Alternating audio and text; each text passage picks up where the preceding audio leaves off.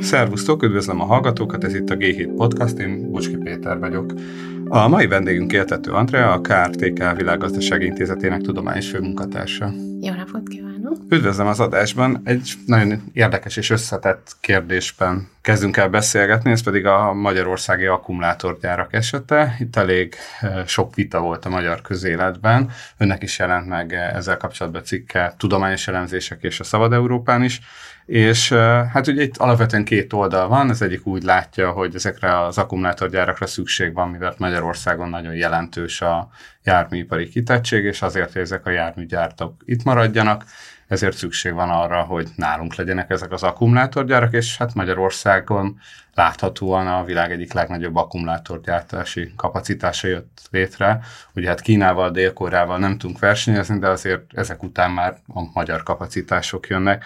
És felmerül a kérdés, hogy ez mennyire jó a magyar gazdaságnak, tehát hogy ezek a gyárak, ezek majd olyan hozzáadott értéket tudnak-e teremteni, ami hozzájárul a magyar gazdaság működéséhez, vagy ilyen összeszerelő üzemek jönnek létre, egy kicsit össze lehet ezt vetni akár a 90-es években itt lévő elektronikai gyárakkal.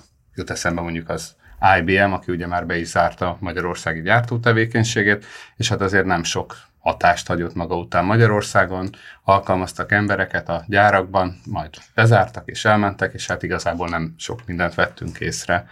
Tehát mit lehet látni, mennyire lehetnek fontosak ezek a gyárak a magyar gazdaság életében? Igen, gyakorlatilag 2022 nyarán lett ez egy fontos kérdés, mert körülbelül akkor jelentették be a nagy debreceni gyárat, a CATL-t, és ekkor kezdtem én is foglalkozni ezzel a témával, és pont ezeket igyekeztem én is megnézni, hogy hogy is néz ki ez az új iparág itt Magyarországon, és mi ennek a haszna, vagy mit lehet erről tudni, és nagyon sok dokumentumot, hatástanulmányt, határozatot néztem át, és így kezdett kialakulni egy kép, erről aztán született egy tanulmány, ami online elérhető, és hát több cikk, ahogy ön is említette, és mindig felmerül ez a kérdés, hogy tulajdonképpen miért akarunk mi akkumulátor nagyhatalommá válni, hiszen ez többször elhangzott a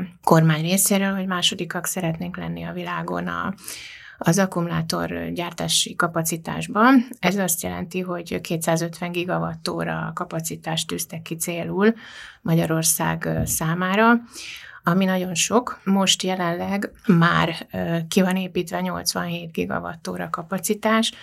Ez a dél-koreai gyárakat jelenti, a Samsungot, az SK-ot és az iváncsai gyárat, ami szintén az SK-nak a gyára, és ez a 87 gigawatt kapacitás, ez nem csak, hogy az összes magyar autóra elég lenne, hogyha az mind elektromos autó lenne, hanem a jövőbeli BMW gyárnak az egész autó termelésére, és még annál is többre. Tehát már most masszívan exportra termelnek ezek az akkumulátorgyárak. A magyar export olyan 4%-a egyetlen tétel a lítium-ion akkumulátor, és ezek jellemzően Európába mennek ezek az akkumulátorok. Tehát visszatérve erre a nagyhatalmi törekvésre, az, ami hát a kérdés, illetve jó lenne megérteni, hogy miért kell ennyire sokkal több kapacitás nekünk, mint ami már van. A 250 gigawattóra az azt jelenti, hogy gyakorlatilag Kína után, vagy Németország után mi lennénk rögtön már tényleg az akkumulátorgyártó nagyhatalom, és a kormányzat részéről is hangzott olyan mondat, hogy majd a jövőben Európa szükségletének 20-30%-át Magyarország fogja akkumulátorokból kielégíteni. Amit látni egyébként, hogy megnézve a környező országokat, tehát mit csinálnak a visegrádi államok, hogy távolról sincs ilyen tervek, távolról sincsenek. A lengyeleknél van még jelentősebb akkumulátorkapacitás, ott az LG egy koreai cég főleg, a cseheknél szinte semmi, és a szlovákoknál is nagyon kevés, pedig ugye köztudott, hogy a cseheknél és a szlovákoknál is nagyon jelentős az autóipar.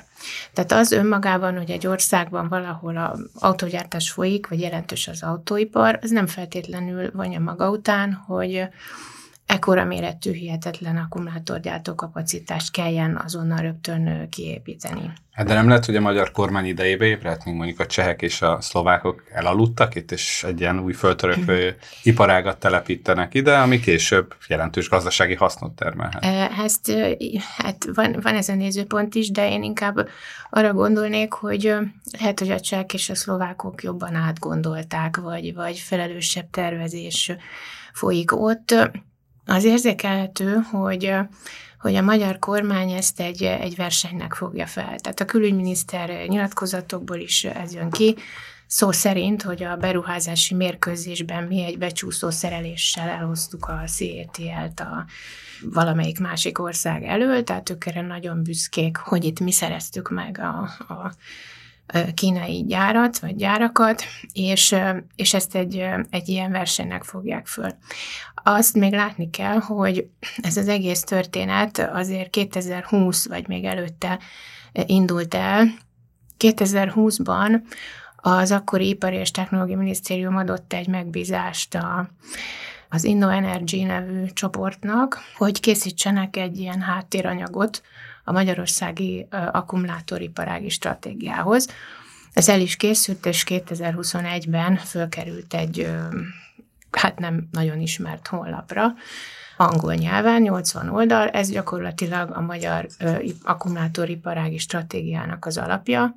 Ezt később lefordították magyarra, kicsit meghúzták, kicsit változtattak rajta, és egy évvel később, 2022 őszén fölkerült a minisztériumi honlapra már magyarul, mint nemzeti akkumulátoriparági stratégia. 2020-ban, mikor ennek az egésznek a kezdete történt, akkor már folytak a tárgyalások, 2020 elején már megindultak a tárgyalások a CATL-lel. Ezt tudjuk későbbi nyilatkozatokból, tehát a külügyminisztérium is nyilatkozta, hogy 2022-ben, hogy már 2,5 éve folynak a tárgyalások, tehát ők már a stratégia gondolatakor is már ők tárgyaltak a kínai cégekkel, legalábbis a CATL-lel biztosan, és a stratégia elkészítésénél készültek, vagy hát megbeszélések történtek, workshopok bizonyos szereplőkkel, amik jellemzően akkumulátorgyárak voltak, vagy autógyárak. Nem történt viszont bevonása mondjuk vízügyi szakembereknek, vagy környezetvédelmi szakembereknek, és nem történt meg az, hogy készüljön egy stratégiai környezeti vizsgálat, amit később a WWF is reklamált, hogy a 95-ös környezetvédelmi törvény szerint ilyennek azért történnie kell, hogyha egy ekkora nagyszabású ipari tervet készít a kormány, ami több területet és több ezer embert érint. Tehát, hogy így indult ez az egész akkumulátor gyártási ötlet vagy stratégia, és aztán később pedig sorra jöttek a bejelentett gyárak, jellemzően mind Ázsiából. Most azt látni a mai állás szerint, hogy az akkumulátoripari lánc gyakorlatilag teljesen jelen van Magyarországon, kivéve a bányászatot. 38 olyan cég van, ami vagy már működik, vagy be van jelentve. Ebből a 38 cégből 2 az, ami nem ázsiai. Az összes többi az koreai jellemzően, vagy kínai, vagy esetleg japán. Hát ugye azt is láttuk, hogy Magyarországon hasonlóan telepedett meg a német autógyártóipar, hogy azért voltak ugyan kisebb hagyományok, ugye mondjuk a Rába, Győrben, vagy más képgyártás, meg járműgyártás, de hogy azért behoztak egy új technológiát, és erre épült ki a magyar járműipar, ami egy elég jelentős része a magyarországi exportnak, tehát most is érkezett egy ilyen főterület, úgyhogy akár ennek örülni is lehetne. De mi az, amit tudunk, hogy mint korábban a G7-en ugye azt számoltuk, hogy kb. 600 milliárd forint állami támogatás már mindenképpen ment, valószínűleg azóta ugye csak nőtt ez az összeg, hogy ebből hát GDP lesz, hiszen amit exportálnak, meg a cégeknél megengedik árbevétel, levonva a költségeket, akkor az egy GDP-t növel, de mennyi jövedelme lesz a magyar államnak, tehát ebből adóbevételek, társasági adó, akkor az itt dolgozó emberek SZIA bevételei, tehát hogy ezekről lehet-e látni azt, hogy mondjuk akár a járműiparhoz, vagy magyarországi ipari tevékenységekhez, vagy szolgáltatásokhoz képest, ez mennyire tud hozzájárulni a magyar gazdaság növekedéséhez? Na, ez az, amire nézve semmiféle hivatalos számításokat nem látunk, nem találunk. Próbálnak egyes közgazdászok becsülni valamit, vagy gondolkodni, de hivatalosan jó lenne erről valamiféle költséghaszon elemzés. Ami biztos, hogy a GDP-t papíron statisztikailag meg fogják dobni ezek a beruházások, az is biztos, hogy jelentős exportra fognak termelni, tehát az export bevételek is nőni fognak. Igaz ugyan, hogy az import oldal is magas ennek az exportnak.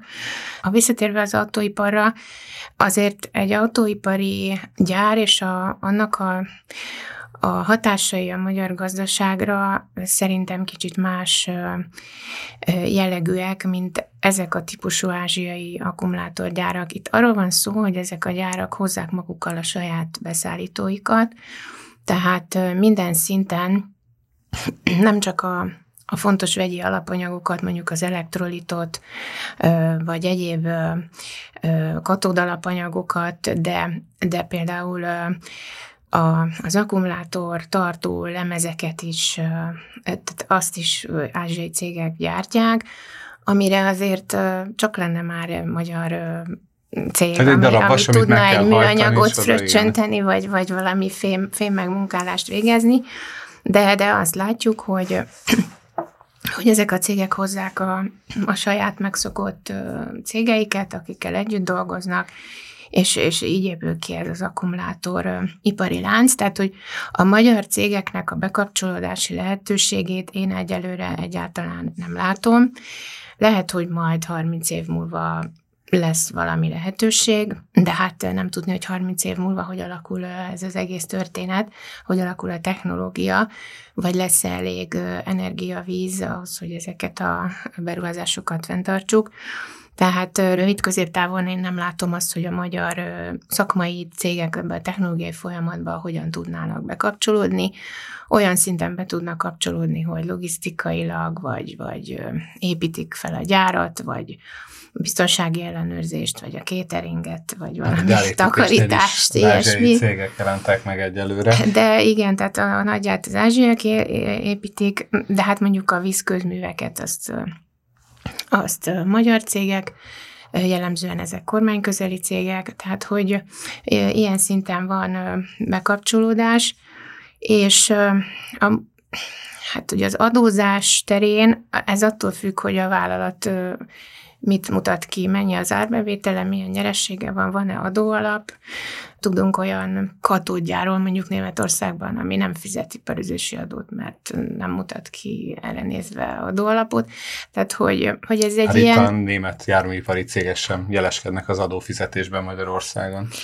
Meg ez egy ilyen... Ez is egy ilyen lehetőség, aztán majd meglátjuk, hogy ebből mi valósul meg. Ez nagyon nem egyértelmű, és ezzel szemben a vélt gazdasági hasznokkal, vagy a valamennyi gazdasági haszonnal szemben vannak az irtóztatóan hatalmas költségek. Tehát, hogy ennek az akkumulátor szektornak a kiépítése, fenntartása elsősorban mekkora energia igénnyel jár, és ennek a megteremtése milyen költségekkel jár, vagy az, hogy a vízigényben ez mit okoz, tehát ugye ezekre nézve lett volna jó egy átfogó számítást látni, de mondom, hogy ilyennel nem találkoztunk. Tehát ez a stratégia tulajdonképpen arról szólt, hogy szeretnénk akkumulátorgyárakat, mert fontosak az akkumulátorgyárak, és lesznek akkumulátorgyárak, és ezek az alapvető gazdasági, környezeti, fenntarthatósági kérdések egyáltalán nem szerepeltek benne. Azok nem, tehát körülbelül egy mondat van az akkumulátoriparági stratégiában arról, hogy fontos a környezetvédelem, körülbelül ilyen szinten, de semmiféle a vízkérdés egyáltalán fel sem merül benne, és nagyjából Az, hogy hova települjenek a gyárak, arra nézve 3 szempontot ad meg. Az egyik az, hogy lehetőleg olcsó legyen kiépíteni a közműveket, második az, hogy legyen bekapcsolva a nemzetközi infrastrukturális hálózatba, a közlekedési hálózatba, a harmadik meg, hogy legyen munkaerő. Tehát ez a 3 szempont, ami alapján eldöntik, hogy akkor hova települjön egy gyár. Számomra azért ezek alapján az a kép rajzolódik ki, hogy nem véletlen, hogy Magyarországra jönnek ezek a gyárak, hiszen más országoknak ezekkel a feltételekkel nem biztos, hogy megéri azt, hogy rengeteg pénzt kell fizetni arra, hogy egy alacsony hozzáadott értékű termelés jön létre, ahol alapvetően Ázsiából jövő import, vagy ázsiai cégek helyi összeszerelése után tovább exportálják. Tehát nem az olyan kicsit, mint amikor a 90-es években ezek az elektronikai gyártócégek megjelentek, hogy ne kelljen vámot fizetni az Európa behozott termékeik iránt, és kellett egy európai minimális hozzáadott érték, hogy ezt meg tudják teremteni? A 90-es években volt egy nagy vonzóereje Magyarországnak, ezek a vámszabad területek voltak, ilyenre jött például az IBM is, és aztán az EU csatlakozással ezeket meg kellett szüntetni, és ezek a cégek el is mentek. De most, ami nagyon fontos, és említette is, azok az állami támogatások. Tehát közvetlenül az ázsiai cégek akkumulátor szektorban 663 milliárd forintot kaptak azért, hogy csak hogy ide jöjjenek. Ennek mondjuk kb. A fele a CATL-nek nyújtott állami támogatás.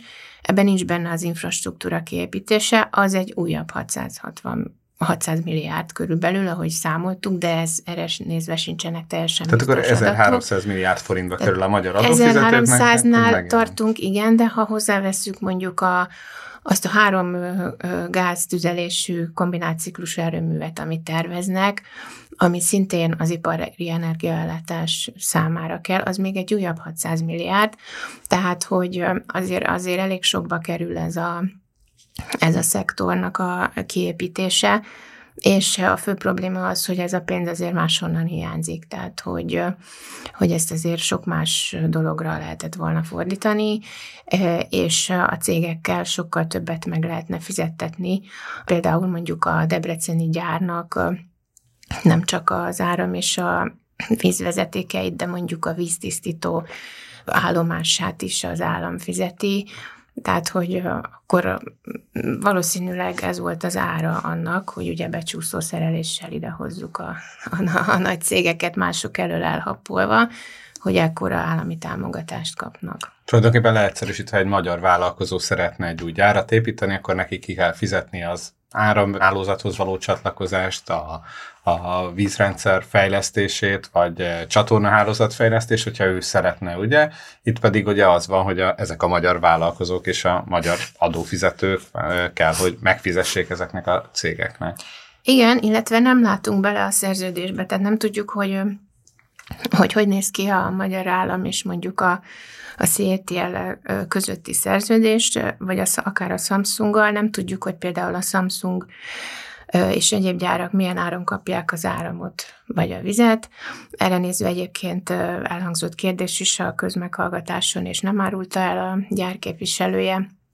Tehát, hogy ezekbe a kérdésekbe nem látunk bele, nem tudjuk. És felmerül a kérdés, hogy hát magyar iparpolitika eddig hogyan működött, mennyire jó a track recordja, tehát eddig, amiket kitalált az állam, hogy szeretne iparágakat megteremteni, vagy mondjuk kutatást, vagy innovációt fejleszteni, az mennyire sikeres, ami mondjuk kihatásra lehet arra, hogy ez a stratégia mennyire lehet sikeres. Vagy a másik kérdés ennek kapcsán, hogy ezt az 1300 milliárd forintot mire tudta volna másra költeni a kormányzat, tehát magyar vállalatokat lehetett volna segíteni, vagy felmerül, hogyha nem szedi be ezt az adót, az jobban dinamizálta volna a magyar gazdaságot. Hát rengeteg terület van, amire el lehetett volna költeni ezt az 1300 milliárdot, de hát nem csak a vállalatokra, hanem bármi másra, oktatásra, egészségügyre, ugye ezek már ilyen folyton emlegetett területek. De például, ha már szóba került a vízközműhálózatunk is rémes állapotban van Magyarországon, és most azon a pár területen, ahol a akkumulátorgyárak jönnek, ott valószínű muszáj lesz ezt korszerűsíteni, de de akkor hol lesz pénz arra, hogy mondjuk más területen, mondjuk nem tudom, Zala megyében szintén felújítsák a vízvezetékeket. Tehát annyi helye lenne ennek a pénznek, hogy azért biztos, hogy ezt át kellene, főleg annak a fényében át lehetne gondolni, hogy mi a várható haszon ebből. És még az állami támogatásokra visszatérve, tehát ugye azt látjuk, hogy átlagosan egy ilyen a beruházás értékének 10-12%-át állja a magyar állam közvetlenül, plusz az infrastruktúra, de hogy vannak cégek, ahol ez 30, sőt az alsó zsolcára tervezett akkumulátor újrahasznosító cég esetében 47%, tehát a felét a magyar állam gyakorlatilag állja ennek a 10 milliárd forintos beruházásnak. És ez már úgy tényleg érdekes, hogy miért kell, hogyha elvileg ez egy profitábilis tevékenység, akkor miért kell ekkora összegekkel hozzájárulni. Ami ennek kapcsán még érdekes kérdés, hogy ugye az Európai Unióban elméletileg tiltott az állami támogatást, de valószínűleg több a kibúvó meg a kerülő út ehhez, mint a főszabály. Tehát mi ezzel kapcsolatban az uniós gyakorlat, vagy az unió véleménye? Más országokban is élnek ezekkel az elképesztően magas állami támogatásokkal, vagy ez valami hungarikum? Maga a támogatás az létezik más országokban is, csak a mértéke jóval kisebb. Tehát mondjuk a CATL-nek van Németországban is egy gyára, egy jóval kisebb gyár, ott is volt állami támogatás, de hát közel nem ilyen mértékű, mint a magyar esetben. És egyébként az EU-nál megfigyelhető az állami támogatási rendszer kicsit lazábban kezelése az utóbbi években. Egyrészt a COVID miatt, a járvány következtében, másrészt pedig a zöldítés, megújuló energiák tekintetében van egy ilyen átmeneti alap nevű intézmény, aminek a keretében könnyebben lehet állami támogatást adni olyan területekre, amik megújuló energiákkal, zöld energiával kapcsolatosak. Ennek a révén megengedték Magyarországnak is, most júliusban jött ki ez, hogy 880 millió euró értékben támogatást nyújtson a legkülönfélébb ilyen zöld energiájú dolgokra, többek között az akkumulátor gyártásra is. Tehát a magyar kormány ki tudja használni ezt az EU-s hátszelet, az EU-ban is fontos az akkumulátorgyártás, és fontos a zöldítés, ugye rengeteg ilyen program van, a Net Zero, a Fit for 55, ugye a 55%-os kibocsátás, csökkentés, stb. Tehát, hogy van egy ilyen EU-s hátszél, és erre rá tudnak csatlakozni, és így kapnak arra, hát úgymond engedélyt, vagy igen. Tehát, hogy a Samsungnak például a támogatását azt 5 évig vizsgálta az EU, és a végén akkor megadták, hogy jó, akkor. Ugye azt látjuk, hogy ezeknek a gyáraknak azért elég komoly környezeti terhelése van. Itt a szennyvízkezelés merül fel, nagyon nagy az áramigényük, ugye amiért a plusz erőműveket, plusz villamos elosztó hálózatot kell építeni, ugye de például ugye a zajterhelésük is nagyon nagy, pont ugye Gödön volt ebből probléma, hogy éjjel nem is nagyon lehetett tőle aludni.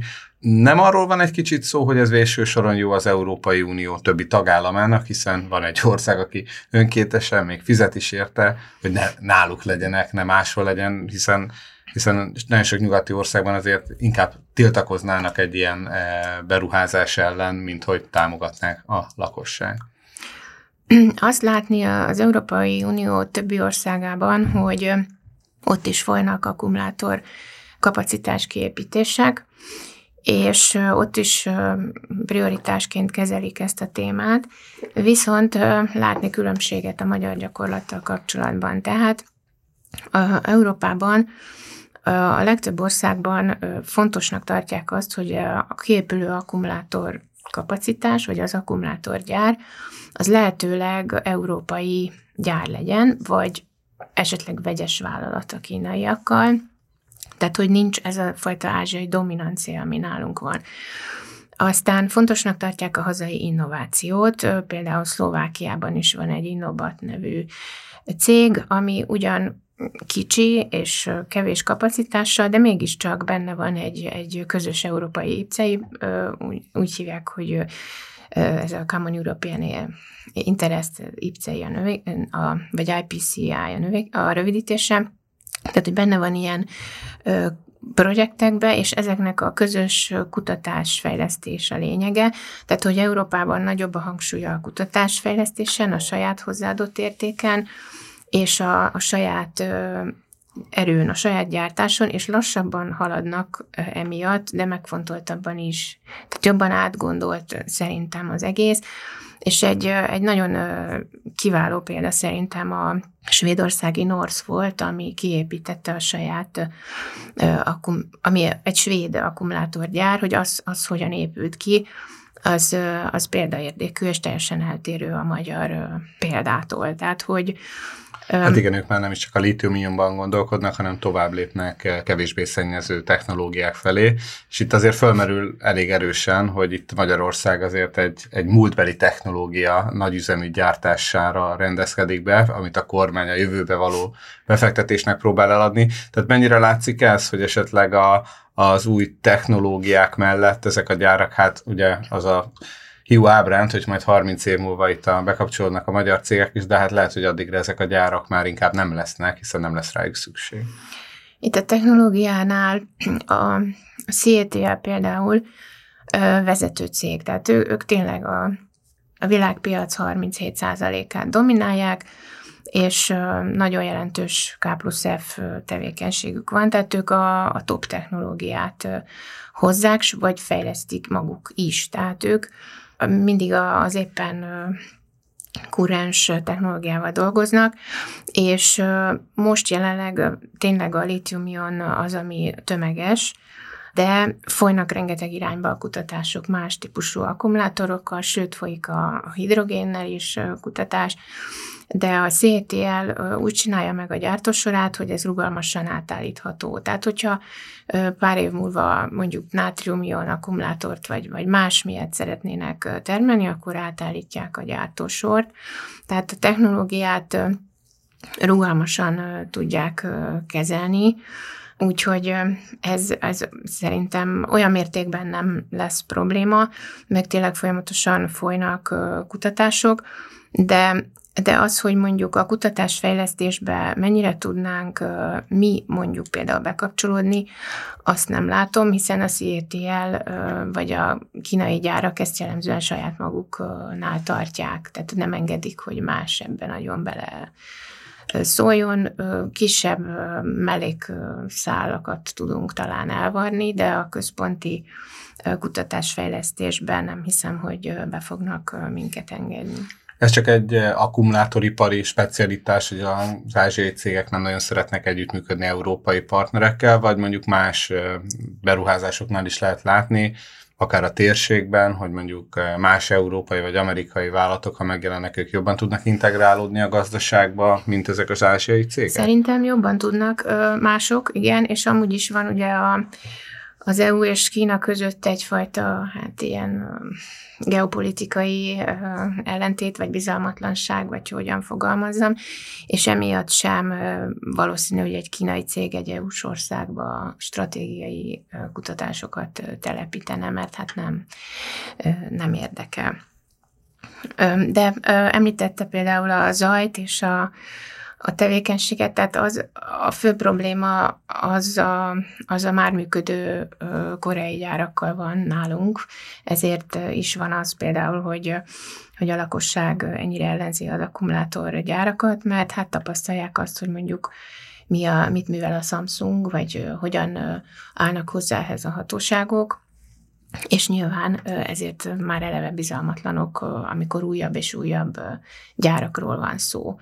Tehát még ezzel is úgymond meg kell küzdeni egy új gyárnak, aki ide akar jönni, hogy van egy negatív hozzáállás a működő koreai gyárak miatt, és őszintén szólva, hogy így tanulmányoztam a határozatokat, dokumentációt, ez megalapozott, ez a fajta félelem. De ez nem pont előnye a külföldi befektetőknek, hogy azt látják, hogy itt a hatóságokon minden átmegy, míg mondjuk egy nyugat-európai országban, vagy akár mondjuk Csehországban, vagy Lengyelországra biztosan nem lenne ilyen könnyű helyzetben. Hát ez lehet, hogy később egy előnyé válik. Most nagyon hangoztatják, ugye főleg a kínai beruházók, hogy ők minden szabályt betartanak, és hogy a Németországban is betartják a szabályokat, meg itt is. És hát ugye ez nekik nem feltétlenül jó, hogyha azt hiszik róluk, hogy ugye így működnek majd. De amit látni az az, hogy a koreai gyárak ezt tulajdonképpen egy költségelőnnyé tudták alakítani, vagyis hát miután nagyon kis bírságokat kaptak, amik szinte észrevehetetlenek számukra, ezért nem került nekik olyan sokba az, hogy mondjuk betartsák, vagy nem tartsák be ezeket a szabályokat.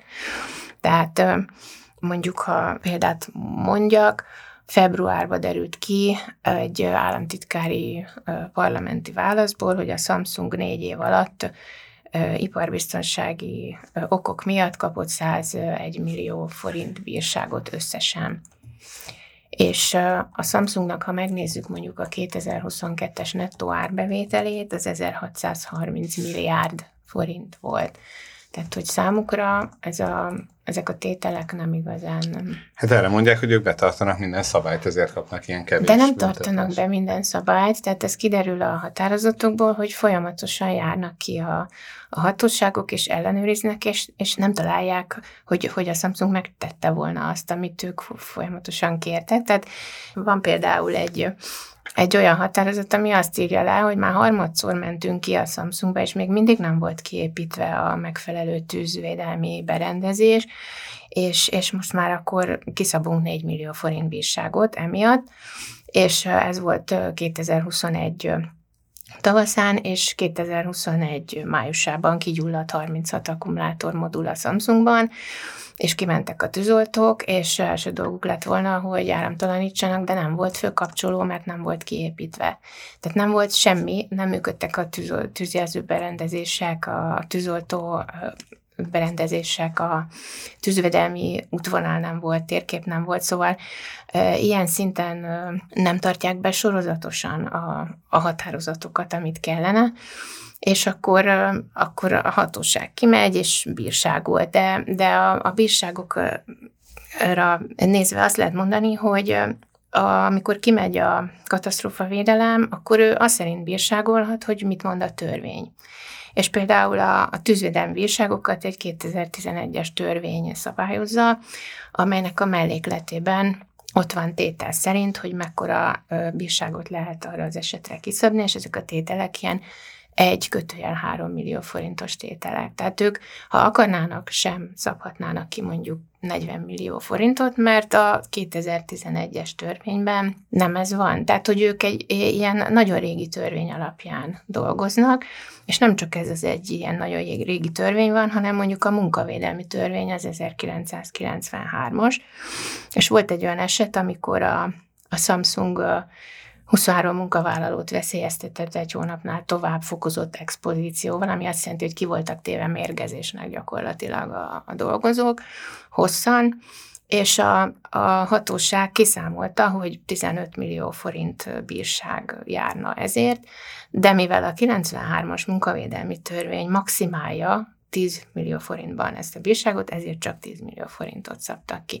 Tehát, hogy a törvényi háttér az nagyon sok mindent lehetővé tesz, és nagyon az akkumulátorgyárak érdekében dolgozik, hogy így fogalmazzam. Tehát egyrészt vannak ezek a nagyon régi törvények, amelyeket nem újítottak föl, nem aktualizáltak. Lehetne például azt mondani, hogy az ilyen típusú bírságok esetében ne egy fix tétel legyen, hanem legyen mondjuk kötve az árbevételhez akárhány százalékban. Hiszen ez egy hazai KKV-t ezt nagyon komolyan érint, míg egy nagy multinacionális vállalatot több ezer milliárd forint árbevétel mellett gyakorlatilag sem ennyire. Persze.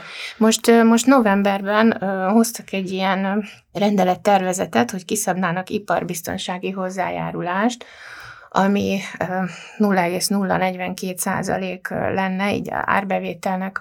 Nem tudom, hogy jött ki egyébként ez a szám, tehát pont 0,042, viszont ez egy olyan adónem gyakorlatilag, ami mindenkit érint. Tehát ez már megint nem motivál, mert ha mindenkinek fizetni kell, annak is, aki nem szennyez, vagy nem rossz, úgymond, meg annak is, aki nem tartja be a szabályokat. Tehát akkor ez megint egy ilyen valami, amire lehet mondani, hogy lám-lám szigorítottunk, de valójában mégsem fog így hatni.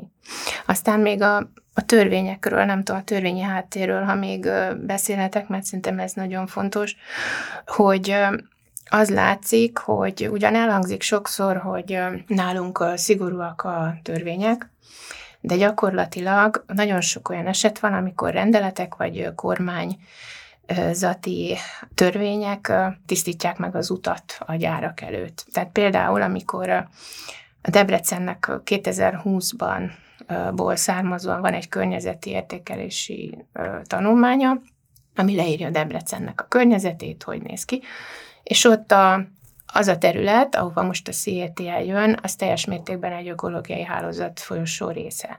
Tehát ez egy olyan természetvédelmi terület, ami élőhelyeket köt össze, biztosítja a génáramlást, ott vándorolnak állatok, egyebek. Most az ökológiai hálózati folyosót, ezt 2022. május 5-én az agrárminiszter úgy döntött, hogy innentől ez nem az.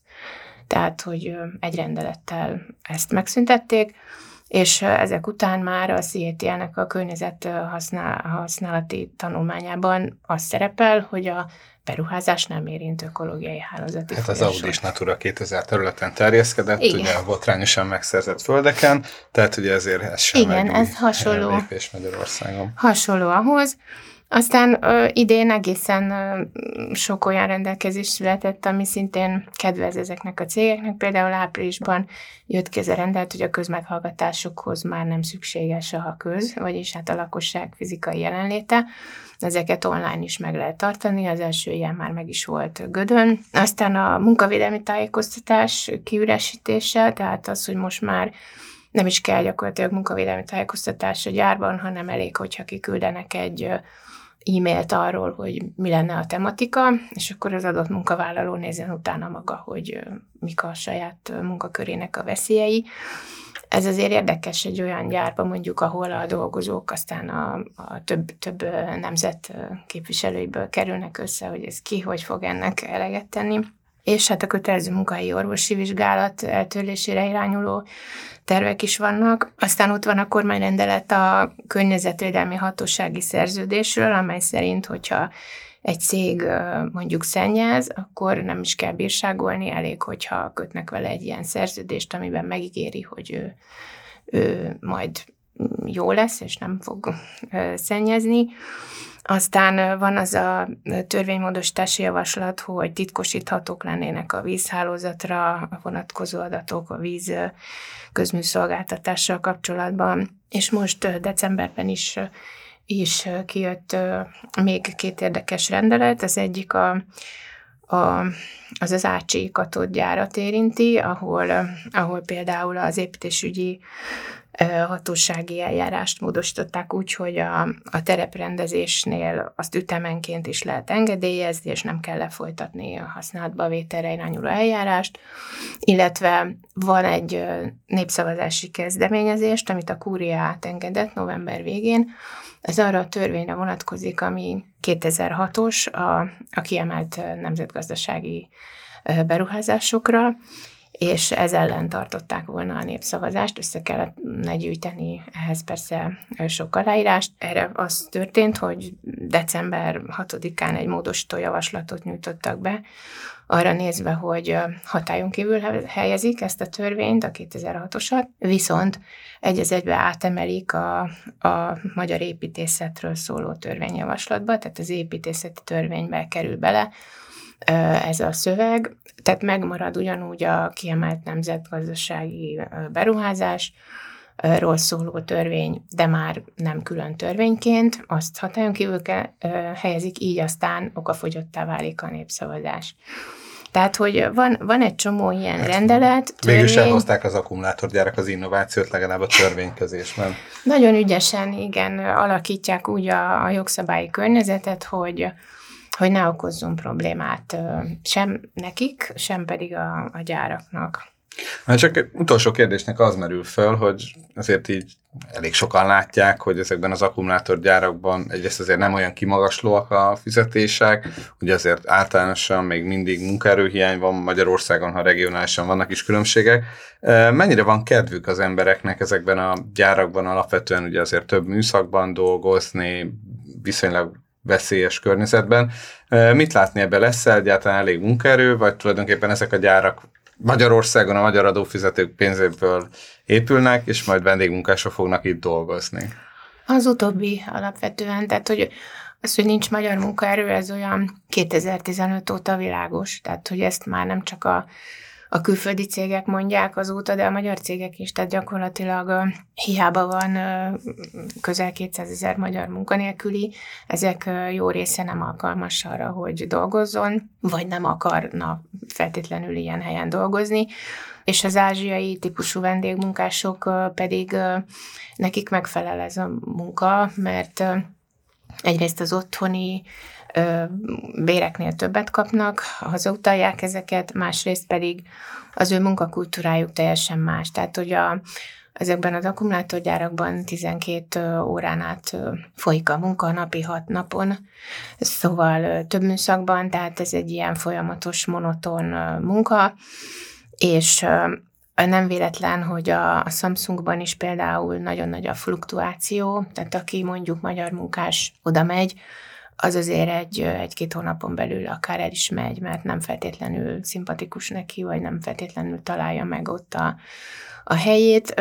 Hát erről különféle internetes fórumokon lehet olvasni, és hát ez gyakorlatilag ma már köztudott, hogy főleg ázsiai vendégmunkásokat alkalmaznak majd, és hát születik is erre nézve törvénykezés, vendégmunkás törvény, hogyan lehet őket behozni, hol lakjanak. Ez de ez a meglévő gyáraknál ezt kimutatható, mert ugye alapvetően a vállalati beszámolóból ez nem igazán derül ki, az sem derül ki, hogy ezt tudjuk, hogy összesen mennyi külföldi munkavállaló van. A Samsungnál tudjuk, hogy ott kb. 6000 dolgozó van, és annak a fele körülbelül külföldi. És azt is tudjuk, hogy a gödélyek száma az 100 alatt van. Tehát, hogy a magyarok is inkább máshonnan jönnek, buszoztatják őket, tehát, hogy mindenképpen nem feltétlenül a helyi munkaerőből kerül ki, és hát más területeken is, ahova terveznek akkumulátorgyárakat, az a probléma, hogy telített a munkaerőpiac, tehát nincsen már szabad munkaerő, tehát hiába jelentik be, hogy ez a gyár mennyi munkahelyet hoz létre, hogyha egyszer nincs rá ember. És itt még az is nagyon fontos, hogy a készülő gyárak egymásnak is konkurenciát jelentenek a munkaerő elszívásában. Tehát mondjuk a BMW gyár az elszívja a CATL elől a munkaerőt, vagy a Szlovákiában épülő gyár. Tehát, hogy itt hatalmas verseny van az emberekért, úgyhogy marad az egyetlen megoldása az ázsiai vendégmunkás. Hát úgy látszik, akkor itt az akkumulátoripari terveket nem a lakosság ellenállása, hanem maximum a munkaerőhiány tudja majd korlátozni.